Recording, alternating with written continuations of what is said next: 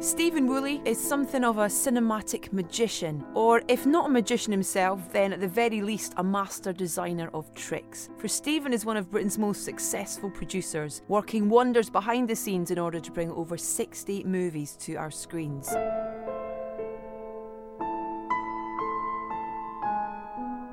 He's perhaps best known for his work with Neil Jordan on films such as Interview with the Vampire, Company of Wolves, Michael Collins and the Oscar-winning Crying Game. He also directed the Brian Jones biopic Stoned and executive produced Backbeat. If you're wondering any further about his credentials for soundtracking, Stephen has variously secured the services of David Bowie, Jerry Dammers, Dusty Springfield, Boy George and the Pet Shop Boys for movies he's produced. You'll hear songs from all of these artists woven into our conversation, as well as extracts from Carl Davis' theme from Scandal and Dudley's work on The Crying Game and Rachel Portman's score for Stephen's latest film, Their Finest. But we begin in punk London, the place where Stephen's love of music and film germinated. The accompaniment is provided by Carter Burwell's opening to Caro, another of the projects that he's produced, and a score that I absolutely love.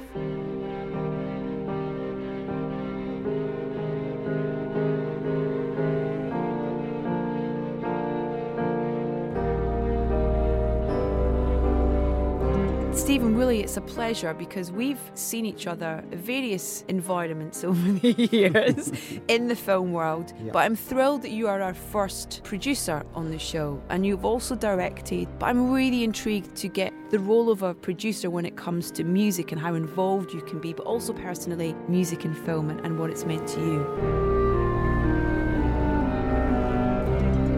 What I was doing before we chatted was reminding myself of some of the wonderful soundtracks that have accompanied the films that you've worked on. And probably most recently for me, the one that's just under my skin is the Carol soundtrack, which was just mind-blowing and beautiful and stands alone as a beautiful piece of music that Carter Burwell did. For you, what's the role of music in film? What do you think the role music has? Well, it's really crucial, and thank you for inviting me on because I feel very privileged as the only producer. Growing up in the 60s and 70s, music was a crucial part of my life. Much more, I think, than it is probably now for the younger people. I mean, you used to literally walk around with your records under your arm. And I remember I was very lucky, you know, my first proper job was at the screen on the Green Islington where the Sex Pistols and the Clash and the Buzzcocks played there. So punk was a big thing for me in that summer of 76. A very, very hot, long summer where every single night seemed to be The Damned or X-Ray Specs. And, of course, Patti Smith and all the guys came over, Talking Heads and television. You're so spoiled. I was so lucky. I was so lucky.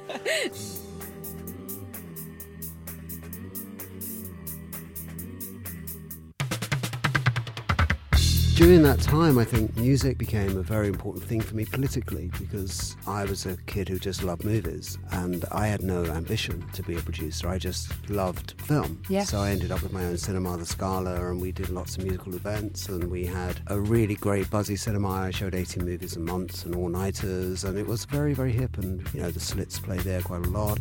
I bet you wondering how I knew what your plans to make me do with some other girl you knew before. With you of a kind, you know I love you more. Took me by surprise, I must say. And when I found out yesterday, I heard it through the grapevine. I'm not much longer, will you be mine? Oh, I heard it through the grapevine. And I'm just about to lose my mind. And I'm just about to lose my mind. And I'm just about to lose my mind. And I'm just about to lose my mind. Yeah. And then I started a distribution company in the very early 80s. And two people, John Borman, a famous film director, and Jeremy Thomas, a film producer in Tokyo, both said to me, out of the blue, you should be a film producer. And I didn't quite know what that was. And I hooked in with Neil Jordan, whose film Angel I loved, and said, look, you want to come and make a film in London? Because we got to know each other really, really well. And I apparently should be a film producer. So what do you want to do next? And we ended up making Company of Wolves, which was my first film. Little girls, this seems to say, never stop upon your way. Never trust a stranger friend. No one knows how it will end. As you're pretty, so be wise. Wolves may lurk in every guise. Now, as then, 'tis simple truth. Sweetest tongue has sharpest tooth. But to be honest, through 60-odd movies, apparently on IMDb, that I've now produced or executive produced over the last 30-odd years, I've never felt really comfortable with the title film producer. Really? Well, because I think you do more and less on every film. Yeah. And your influence or your passion or your, I suppose, in a simple term, your sort of contribution does vary from movie to movie.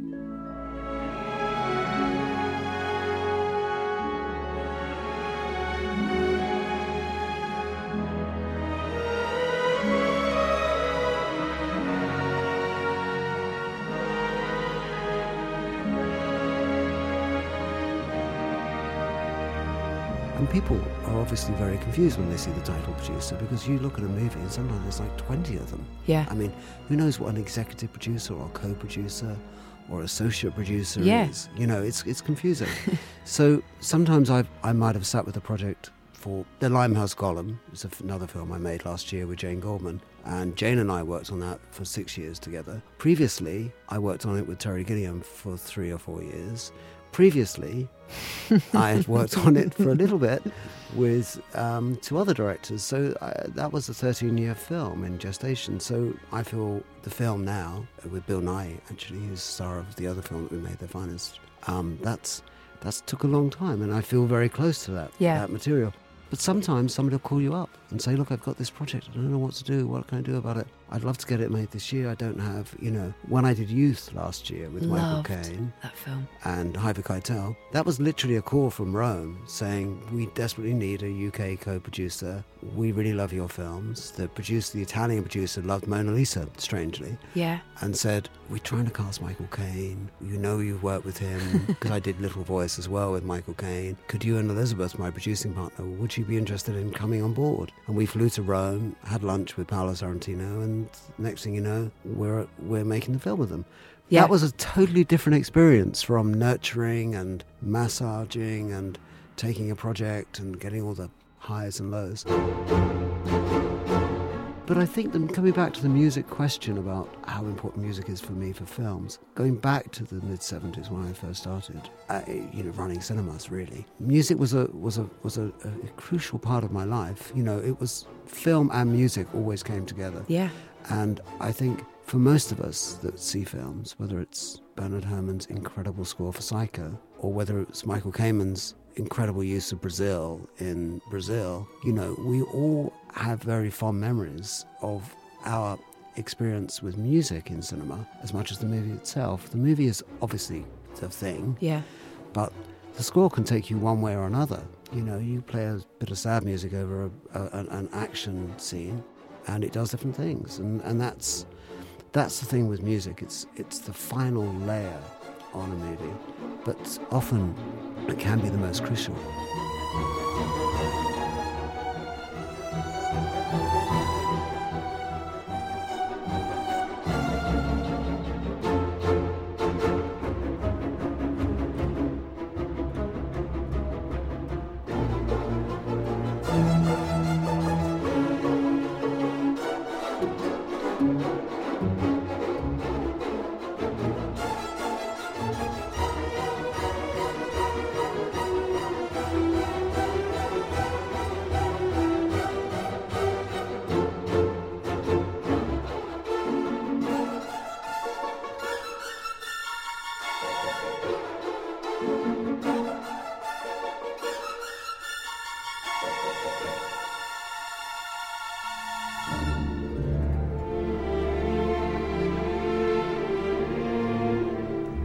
Give you a good example of that. When we made a film called Interview with the Vampire in the 90s, after the success of The Crying Game, we were asked to make Interview with David Geffen, and there's this thing, I'm sure you've discussed this 1,000 times on your shows, called test previewing. Do you hate that? No.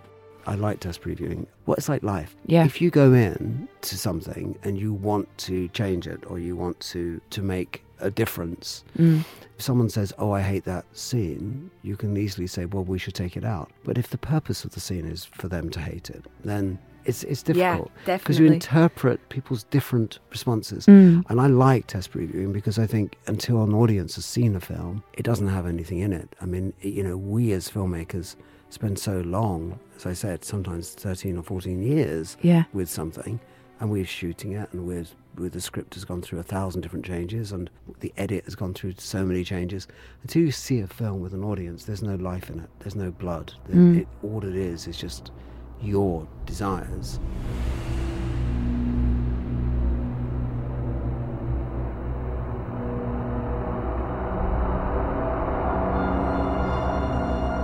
And when you see it with an audience, they laugh at stuff you didn't even think was very funny. They jump at things you didn't think were very scary. They cry in moments when you thought that's supposed to be a comedic moment. Why are you all crying?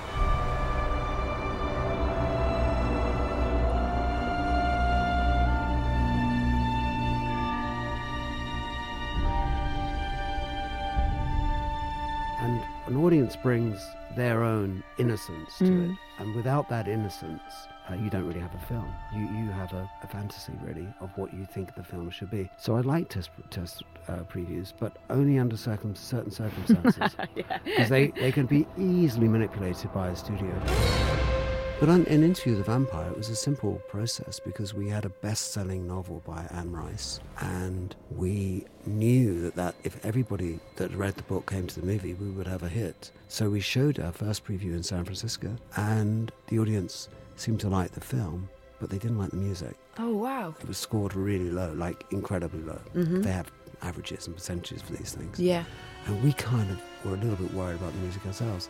So we brought another composer in, Elliot Goldenthal. Who you'd worked with previously? No, it's our How'd you first know? film Was with him. it? Yeah, Warner's had suggested Elliot. Then you went on to work with Michael Collins. Elliot then worked with us and Neil in particular. Yeah. And they formed a really great relationship. And we made a couple of films with Elliot after that. And he's a terrific composer. But the score just went somewhere else. It just brought in a tension and a sense of foreboding that was so crucial to the movie.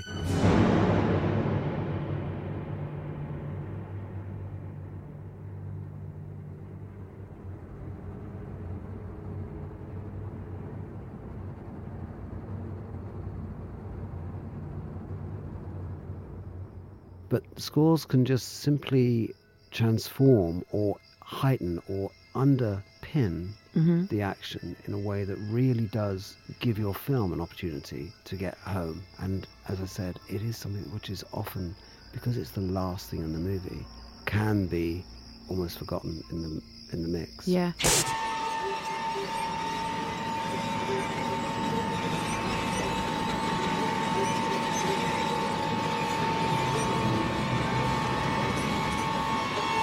When you brought in Elliot, did you watch the film with the old score on, and did you then, was it a conversation that you had about what you thought it needed, or did you just leave it up to him to interpret?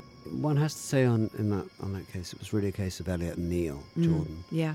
He watched the film without the score, is my memory. And it was difficult because the score wasn't bad that we had, just didn't seem to work. Yeah. So the score that Elliot did, which was a slightly better take, was, I think, achieved because of what we previously had, in a way. Even though Elliot didn't hear what we'd had, it was because we knew there were some things that didn't work. Yeah. So he just took another stance. It's the only time that's ever happened in my producing life where we've had a replacement. You know, on other films we replace cameramen, or you replace... It isn't because they're necessarily doing bad work. Just doesn't work for this project. Somehow it doesn't fit. That's one of the problems of being a producer. You get the bad stuff. You're the problem solver, aren't you? Well, when you make a movie, composers in particular, they have big egos. They're artists. Yeah. And directors have big egos. They're artists. Yeah. And writers have big egos. They're artists. And actors have big egos. They're artists. So the producer has to jump around with all these characters. But you really have to kind of be the mediator between all of them.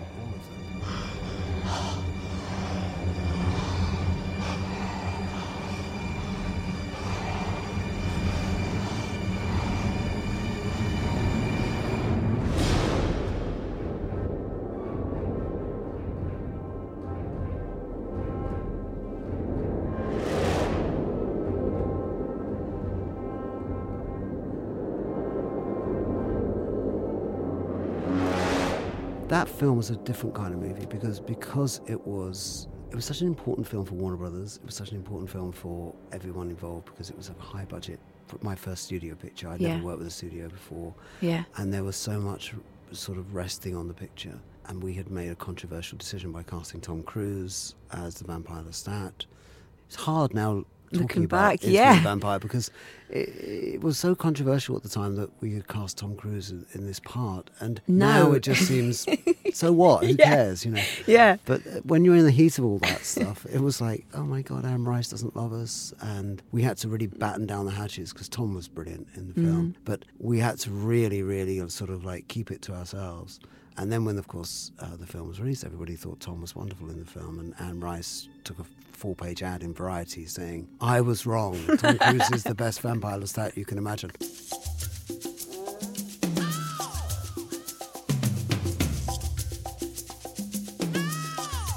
I mean, the other story in that film, of course, was Guns N' Roses, who did Sympathy for the Devil at the end of the movie.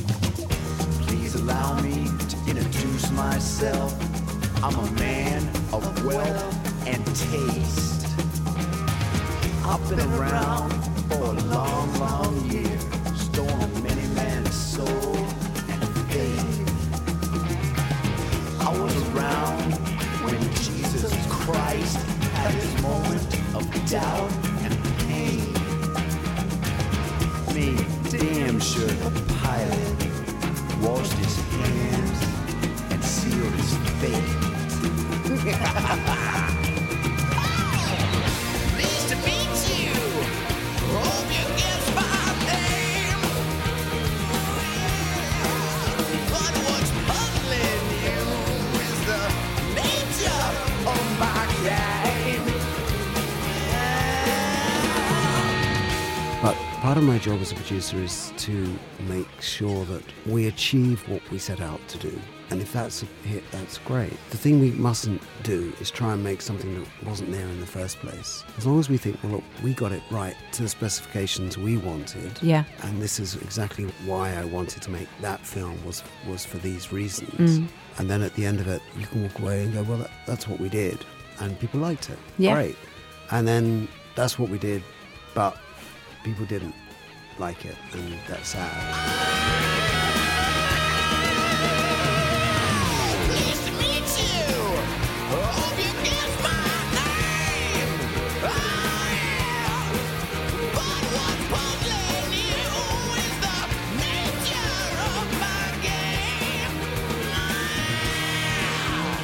But at the same time, you do have a role as a producer to keep the whole jigsaw together. I think it is a duty we have, and if anything, if there is to encapsulate what a producer does, it's everything and nothing. Yeah. It's everything without announcing it. I mean, on Made in Dagenham, I directed a day when the director went off to have a baby. Directed your own films? Yeah, I've directed Sound, which was a labour of love because the writer said, if you don't direct this, we'll never get it made. And they were probably right because I was developing it for so long and enjoying the development period. You know, the thing with Stoned is that I never thought, because I was making a film about the Rolling Stones and didn't really have a lot of Rolling Stones music I wanted to ask about that, yeah. Yeah, it really was about something else. It was a drama. I was trying to make a drama that had music, a lot of Robert Johnson, which inspired Brian and Keith. Every time I'm walking down the street, some pretty mama start breaking down with me, start breaking down. Yeah, start breaking down. The stuff I got about your brain now, baby, woo, to make you lose your mind.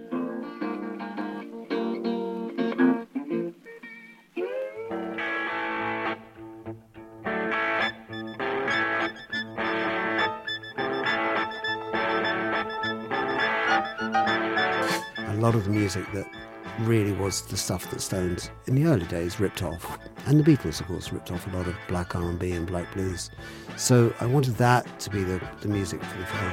Every time I'm walking all down the street, some pretty mama stop breaking down on me, stop breaking down. Baby, please stop breaking down. Stuff is gonna bust your brain out, baby. Yeah, it's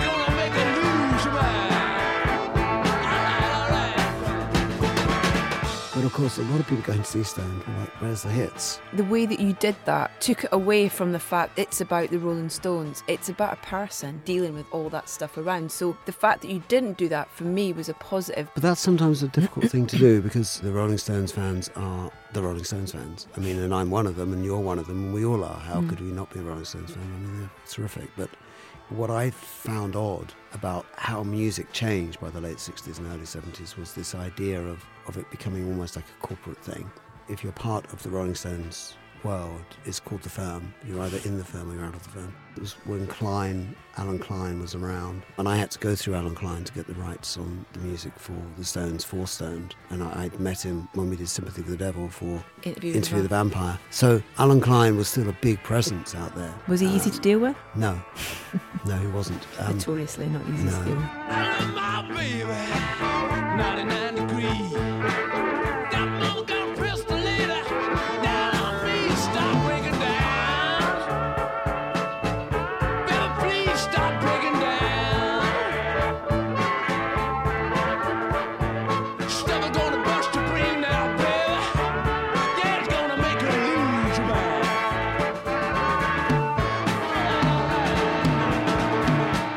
He's not around anymore, but it was interesting just getting a sense of the whole power struggle there, and how a lot of those successful survivors like the Rolling Stones felt it was really necessary, because they'd been so badly ripped off in the 60s, to have this kind of, legal and accountancy kind of sort of wall around them. And that lasted right through when I was making Absolute Beginners.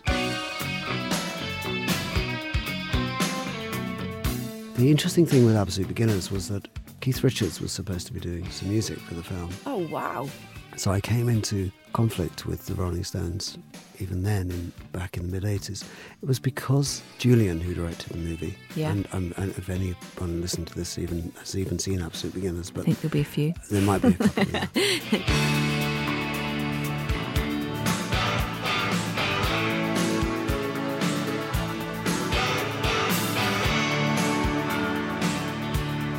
Nothing much to offer.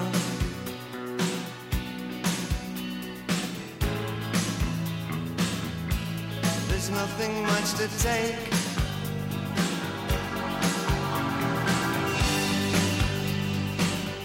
I'm an absolute beginner.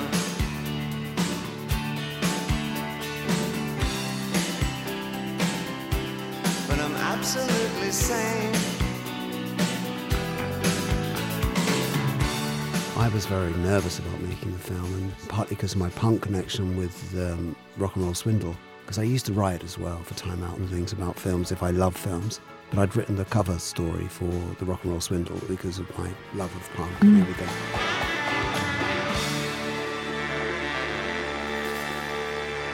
So I knew Julian quite well. Also, he used to go to old movies at the Electric Cinema. If I go and see a Sam Fuller film or a Howard Hawks movie, there'd be like me and Julian in the audience, so I sort of knew him. And then date. Yeah, and then we'd only go on a date. We didn't even speak to each other. I just knew that other weird-looking bloke was just like in films I liked.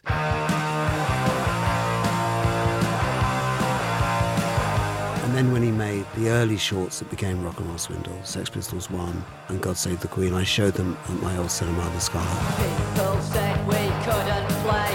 They called us foul-mouthed yonks. But the only notes that really count are the ones that come in once.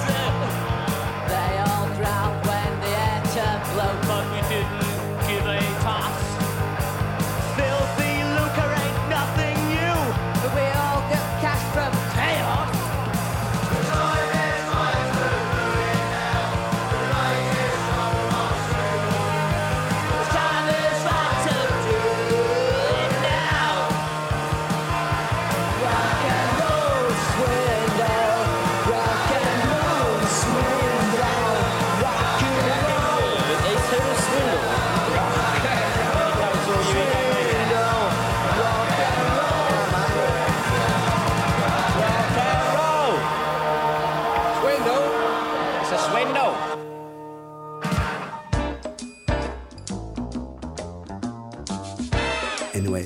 long story short, he had this project called Absolute Beginners that he wanted to make, and I was very nervous about taking Colin McInnes's novel and turning it into a musical. It seemed like crazy. But there was weird pressure on me to produce it. Finally, I caved in and we jumped into it, and it became an adventure. I wrote the cover story for Time Out, which was called Absolute Nightmare, the producer's diary of Absolute Beginners, because it was a nightmare. The whole thing? No. There were ups. The pleasures were meeting David Bowie, of course, and working with David Bowie was a highlight, utter highlight. But what was interesting with Julian is that Julian would come in, and as a film director, one who's used to film directors being fantasists of some sort, that's what makes them great. Mm-hmm. You know, they will imagine that this is going to happen, and sometimes it does. But Julian will come in and say, oh, I met Sade in a nightclub last night, she's going to do a song for the film. And I think, what time in the morning did you meet Sade? And that's just not going to happen.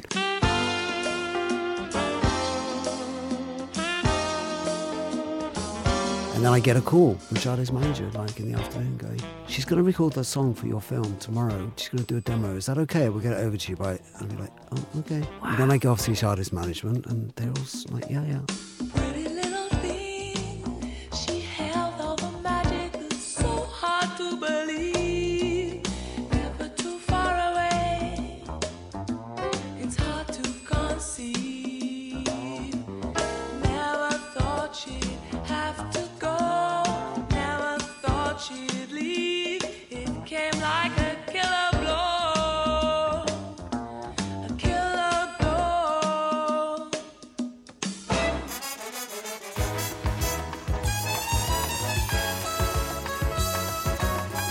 And then the same with Paul Weller. John Weller, his dad, you know, Julian will come in and say, oh, Paul Weller's going to write something for us. And I go like, really? And then John Weller will call me up and go, well, Paul's written this track, but before we send it over, can I have a chat with you about what the deal is? And I'm like, all right, I'm going to see John.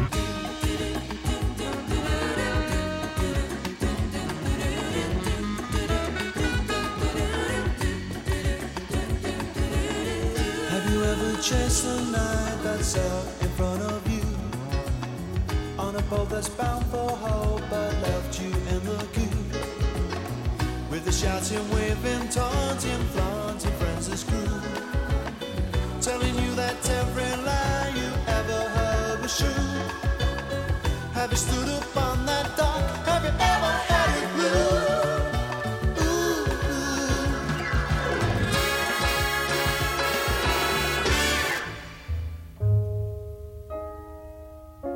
It was great because all these people that Julian would be mentioning, they were all doing stuff. I mean, even people that didn't actually make it into the film, like Elvis Costello. And I mean, all these people, Difford and Tilbrook, were all doing stuff for us. And Julian had made a few promos for the Rolling Stones, and Keith Richards was apparently going to do a version of So What, Miles Davis's So What, for the end of the film.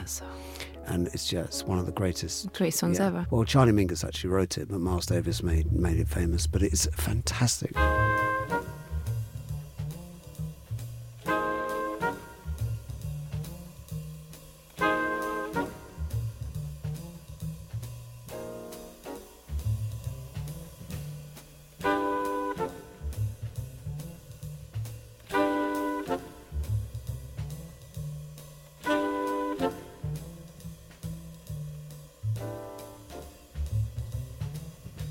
And he was going to do a sort of extended riff for the riot scene at the end. In the end, Jerry Dammers did something which was absolutely brilliant for us at the end. But I went in to see Prince Rupert of Lowenstein, who was the Rolling Stones sort of manager, stroke business manager, whatever, in New Bond Street. And by now, of course, I'd been dealing with Jake Riviera and John Weller and Sade and Ray Davies's management, you know, and all of whom were very happy because David Bowie had already jumped on board as well to do the deal that was proposed.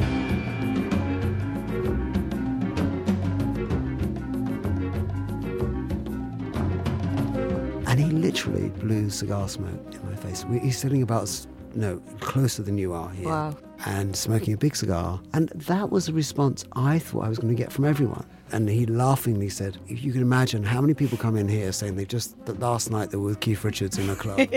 And he agreed to do a song. And I thought, well, yeah, I can imagine like every day you get somebody saying, I was in a bar last night with Keith and he said he'd do a song, because someone like Keith, you must get approached all the time.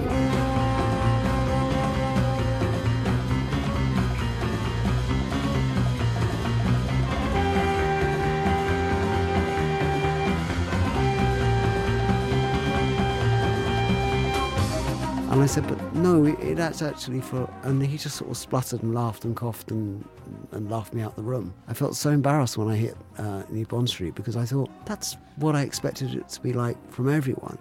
You know, that was what I thought it would be like when you approach and then you have to go back. And in the end, Keith didn't do anything for Absolute Beginners. But that's a producer story. That's a great producer story. That is not a story that you would get from a director or from a PR person.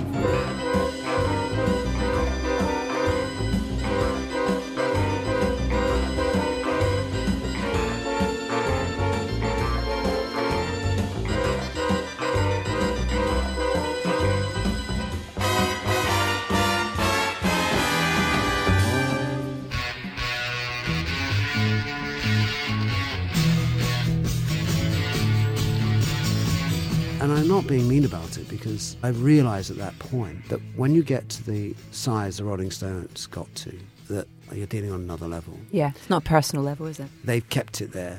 I mean, if you look at the work I've done, there's kind of a pattern to the 60s throwback thing, you know. And the 60s was a very big thing for me. Yeah. Because that's when I grew up. London's a very big thing for me. I made a lot of films about London because that's where I grew up. And coming from a working class stroke criminal class family that I came from, 5 of us slept in one room and all those things. We had a tiny kitchen. We all sat on the floor. But it wasn't a sad world. It was a very happy world. Yeah. So I grew up in this environment, and I always felt, going back to the idea of telling true stories, I always felt that the real world I lived in wasn't the world I saw in the newspapers or saw on the television. And so I think I've always had that kind of idea of the 60s being both the most exuberant, most wonderful, most positive time you could imagine, and the 60s never being quite what you think it is.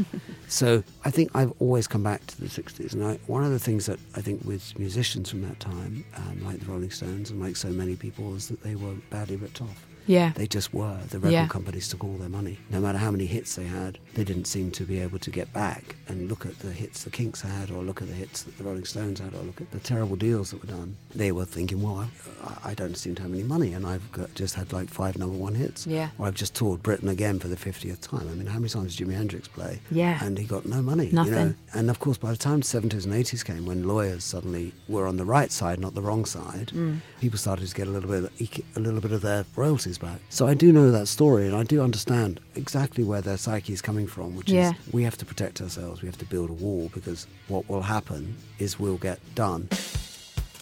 I think the highlights for Absolute Beginners for me were obviously when David Bowie agreed, because we were in trouble on that film, because we needed to get an American deal and we needed to get a little bit of a name in the film, and by the nature of the project we couldn't really cast big stars in the roles because we needed a young kid to play the lead, and it was Eddie O'Connell and Patsy Kensit in the end. I mean, even now it'd still be very difficult to get a film off the ground with 2 young British actors basically. So having an opportunity for David to be in the movie was a big thing, and the director wasn't that key originally.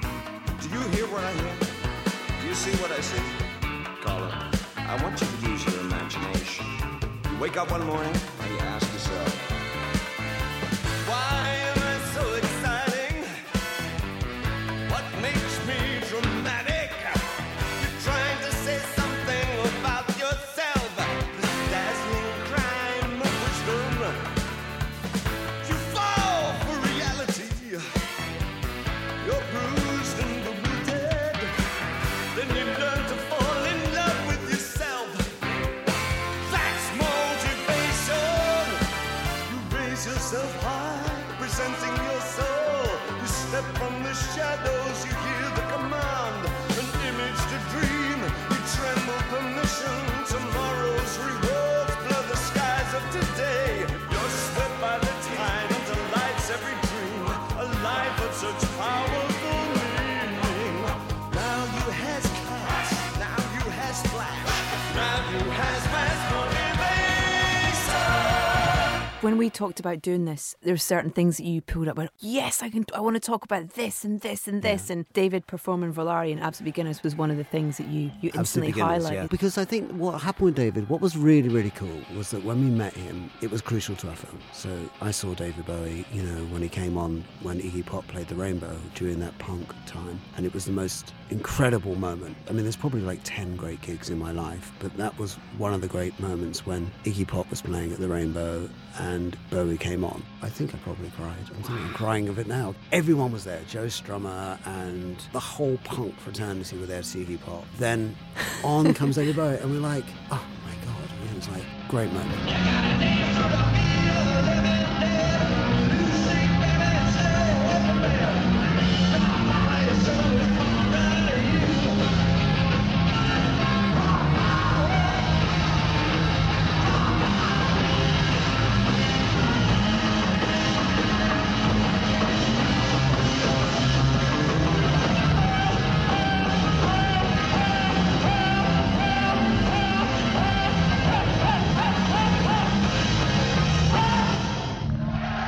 I'd always been a David Bowie fan.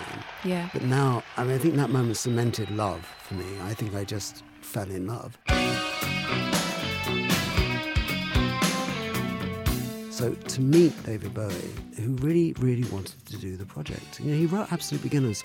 He just wrote it himself. He just came in one day and said, by the way, I've written this song for you. And it was like, okay. We played it. It was like incredible. I remember it's a sunny afternoon in our production office. All the windows were open. There were about 3 of us in a room, and we just put the cassette on and played it to full volume. And we were all like, this is astonishing.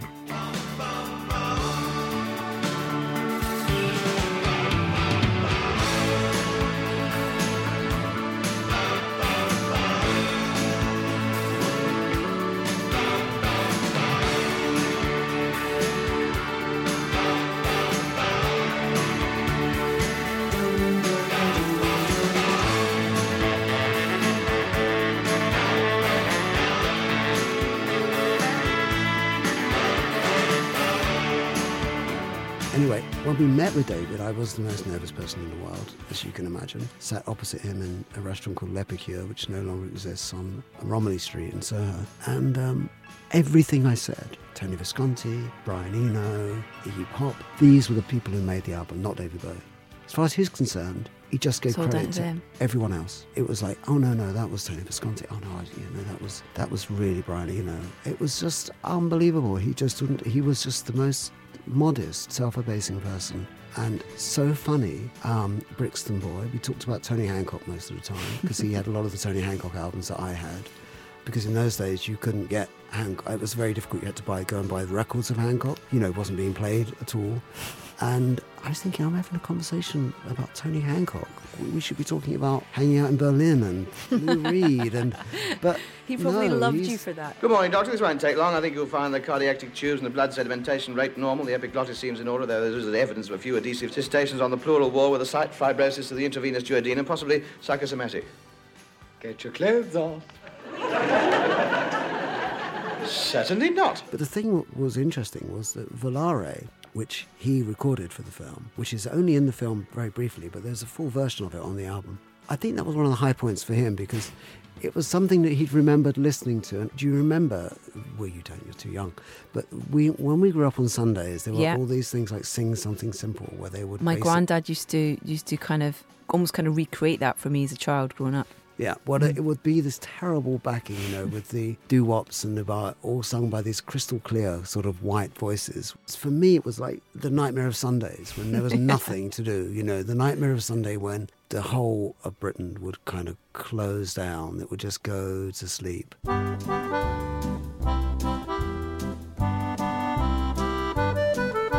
And all you'd have on the radio was something like Sing Something Simple, where they would take really good American songs and turn them into mush. If you knew Peggy Sue, then you'd know why I feel blue about Peggy, about my Peggy Sue. Oh, well, I love you, girl, yes, I love you, Peggy Sue. Every day, it's a getting closer, going faster than a roller coaster. Love like yours will truly come my way.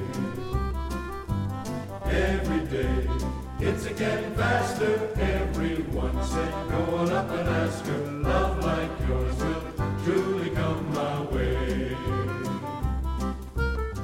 I think David was so keen on recreating that Anthony Newley 60s sound that had gone so out of fashion. It was kind of the thing for him with the 50s. Let's not forget the kind of range of music in the 50s. So I kind of always thought Tony Hancock, Volare, popular music of that time, he had a nostalgia for that. He had a feeling about the reality of Britain at that time. And that's something which I thought was a very crucial part of the film. And that's why I got excited about Volare.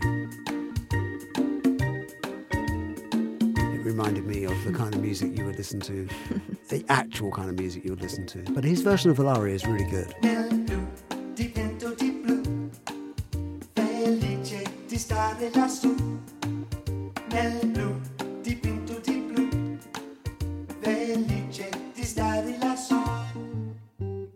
Penso che un sogno così non ritorni mai più. Mi dipingevo le mani e le facciate blu. Poi d'improvviso venivo dal vento rapido e incominciavo a volare nel cielo infinito. Volare, oh oh, cantare, oh oh oh oh, nel blu degli occhi tuoi blu, felice di stare qua giù, nel blu degli occhi tuoi blu, felice di stare qua giù, nel blu degli occhi tuoi blu, felice di stare qua giù con te.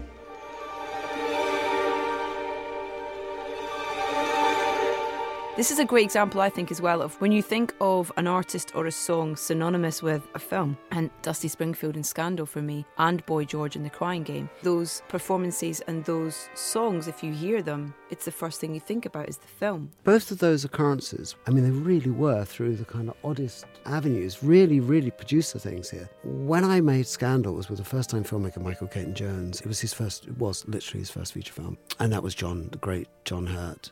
Incredible performance. Joanne Woolley and Ian McKellen. We had a really terrific cast. And I'd cast John and Joanne before I'd hired a director, because Joanne came in for an audition to meet with the director for Mona Lisa, and I knew she wasn't going to get the part for whatever reason. I could see that her and Neil didn't get on, but I chased her down Berwick Street Market with a copy of Scandal, because when she came into the office, I swear the entire place went silent.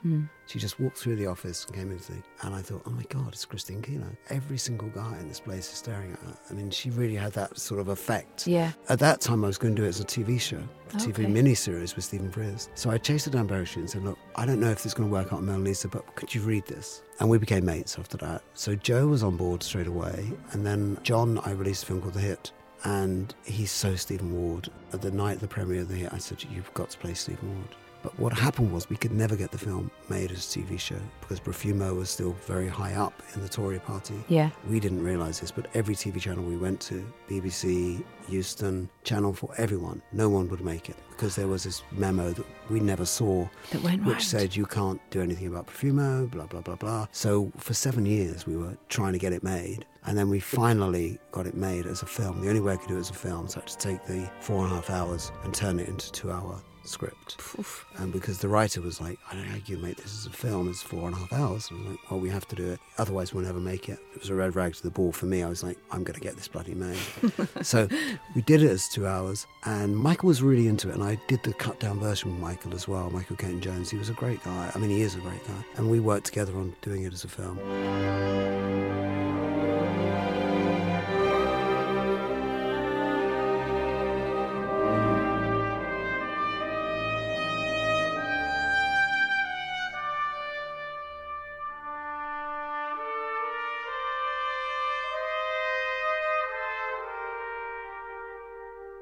We were putting the music together. I was very keen to use as much music as possible from that time.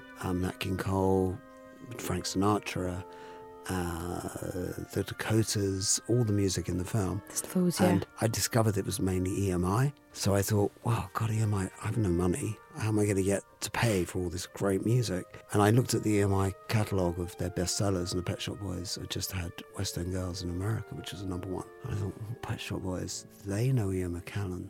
They might jump at this. And they did a track with Dusty Springfield. Dusty's perfect. Dusty is Dusty's Scandal. She is like Christine Keeler. She was that character. So I rang up Neil, and I got a number for Neil, and rang him and said, look, would you take a look at the film and maybe do a track with Dusty?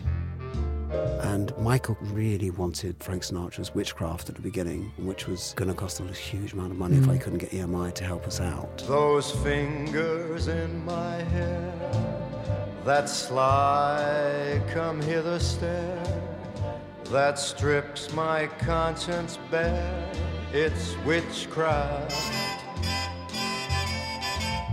And I've got no defense for it, the heat is too intense for it.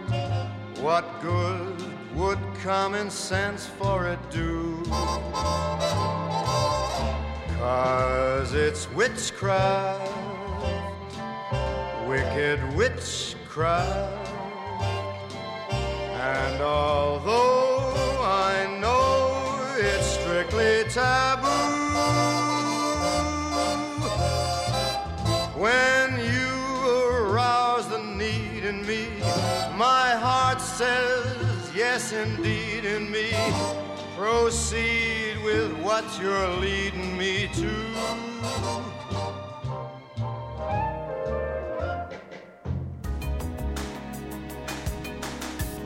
So Neil really liked the footage, and Neil and Chris said, we'll see if Dusty's up for it. And they wrote that fantastic song.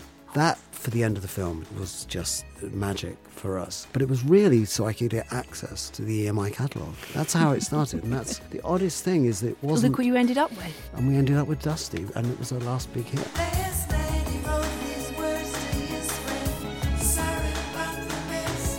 I'm guilty till moved innocent in the public eye embrace. The funeral's very quiet because all his friends have fled. They may be false, they may be true. They've all got better things to do. They may be false, they may be true, but nothing has been proved. Dusty, for me, was somebody... And we do have a Dusty project, by the way, which we can't talk about now, but... That's the next part. That's... Part two. Part two, yeah. But Dusty, for me, was, like Keeler, was somebody who really did piss a lot of people off in the 60s because she was so absolutely out there. And she tried to control her music. She put a huge amount into every single song she ever sung, ever recorded.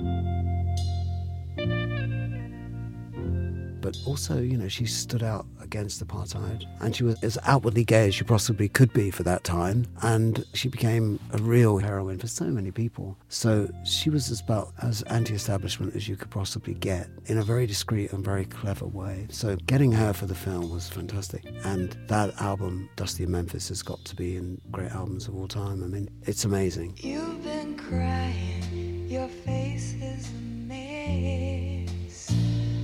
Come in, baby, you can dry the tears on my dress. She's hurt you again, I can tell. Oh, I know they look so well. Don't be shy, you've been here before. Pull your shoes up, lie down, and I will lock the door, and no one has to know.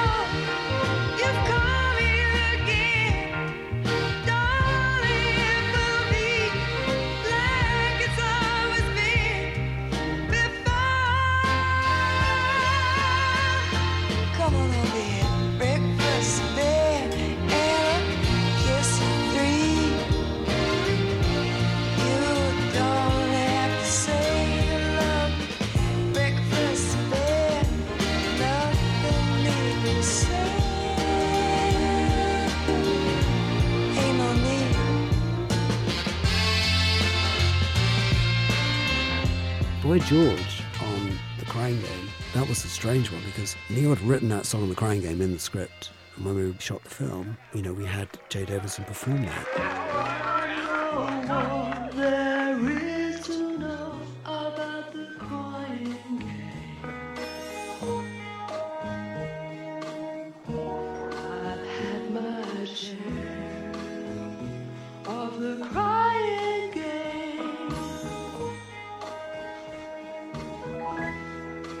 First there are kisses, then there are sighs, and then before you know where you are, you're saying goodbye. One day soon I'm gonna tell the moon about the crying game. And if he knows, maybe he'll explain why there are heartaches, why there are tears, and what to do to stop feeling blue when love disappears. Don't want no more of the crying game. Don't want no more of the crying game. And Dudley did an amazing score for the film. It was a fantastic score. It was partly inspired by Ivo Part, and we had originally had Ivo Part's Requiem on the film, and then obviously we could never clear, and Ivo Part wasn't into doing a zero-budget movie in London, so we went and asked Anne if she would do the music for the movie. Anne is a terrific composer.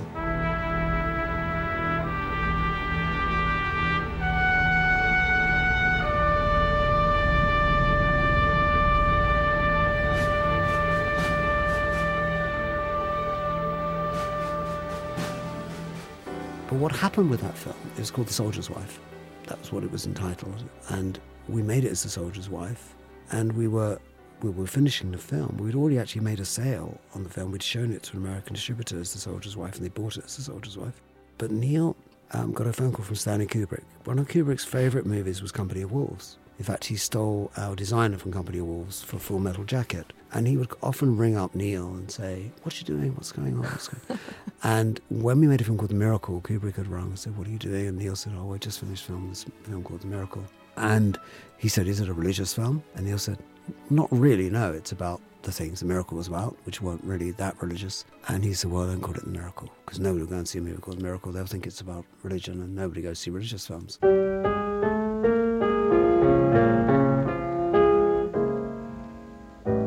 We tried to change it to Stardust, which was the song that was in the film. Sometimes I wonder why I spend the lonely night dreaming of a song. The melody haunts my reverie, and I am once again with you when our love was new. And each kiss an inspiration. Oh, but that was long ago. Now my consolation is in the stardust of a song. But there was a film called Stardust already released in the UK, and there were Stardust Memories in America, the Woody Allen film, and so in the end we just sort of gave up. We just called it The Miracle. And it got great reviews, and no one went to see it in the entire world. It was sad for me, because obviously some of the films I've made with Neil, Company of Wolves and Mona Lisa in particular, were very commercial films and got lots of awards and all sorts. This was just... Though I dream in vain in my heart, it will remain my stardust melody, the memory of love's refrain.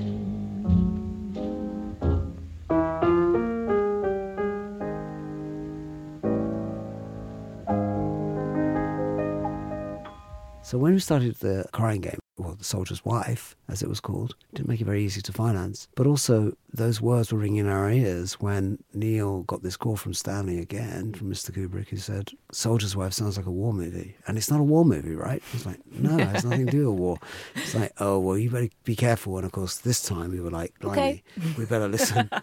So I said, well, The Crying Game is in a movie. And Neil was like, we decided to call it The Crying Game.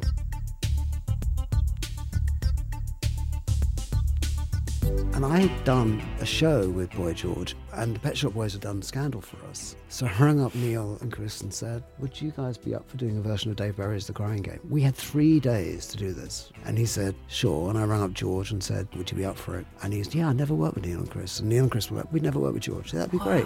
So that was on a Wednesday. On a Thursday, they went in the studio. On Friday, we mixed it. On Saturday, it was on the film. That was it. And the film was called The Crying Game. And it was such a quick decision and a quick thing.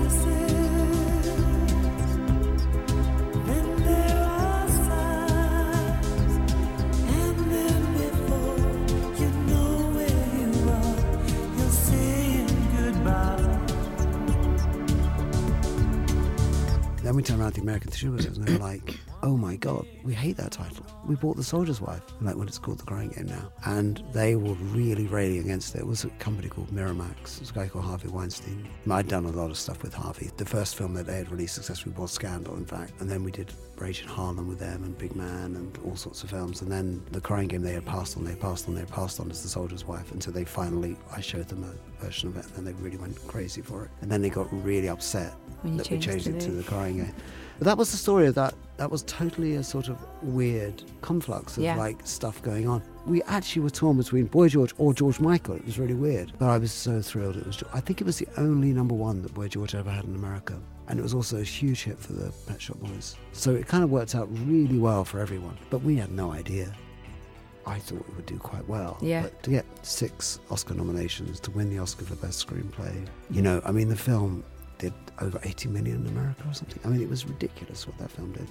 And that's how we did Interview with the Vampire. That was... off the back of that. Yeah. First there are kisses,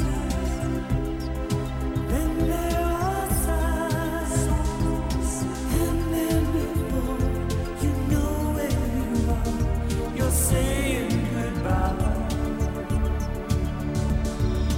Don't want no more of the crying game. Don't want no more of the crying game. Don't want no more of the crying game.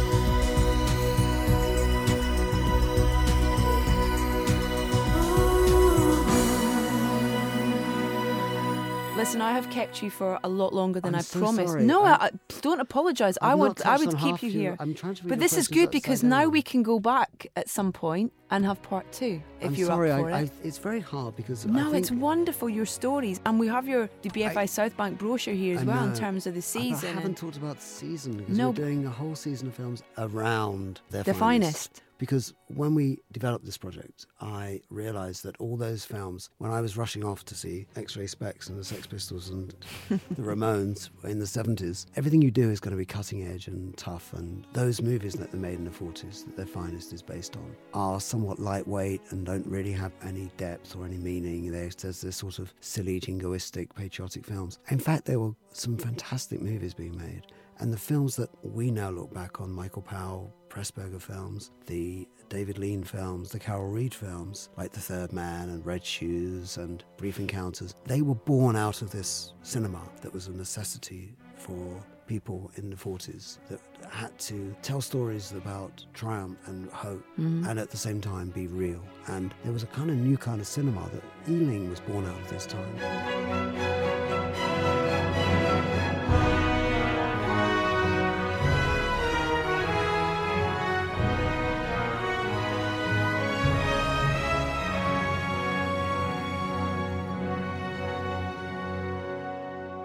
up until the war, Ealing didn't make films like this, you know. Up until the war, Powell and Pressburger didn't make films like that. David Lean was plucked out of the cutting room to make In Which We Serve with Noel Coward. So these films were a new kind of cinema. But I really discovered this cinema that I thought I had kind of neglected or put in the waste bin, you know, like, oh, well, that was old British stuff that we used to have for John Mills, Sunday Afternoons. That's part of that world of Volare and something to get rid of. But actually, it's something to discover. And I think if you want to know anything about British cinema or anything about cinema, it's really worth going on to see some of these films, because films like Went the Day Well, I mean, women in particular had to take a big role in these films because women were taking a big role in British society. So the films are very, very, very it's called Girls Like Us, the season, and films like Went the Day Well or Millions Like Us or 2000 Women are predominantly, you know, female cast. So there's so much to get out of the season, and there's so many great films to see, and that is the best plug I can possibly give in the short time I have. And I'm so sorry that we've kind of wavered all over. No, we haven't. It's been the most wonderful conversation, and I hope it's the first of a few that we can have as well. Stephen, thank you so much. Thank you, Edith.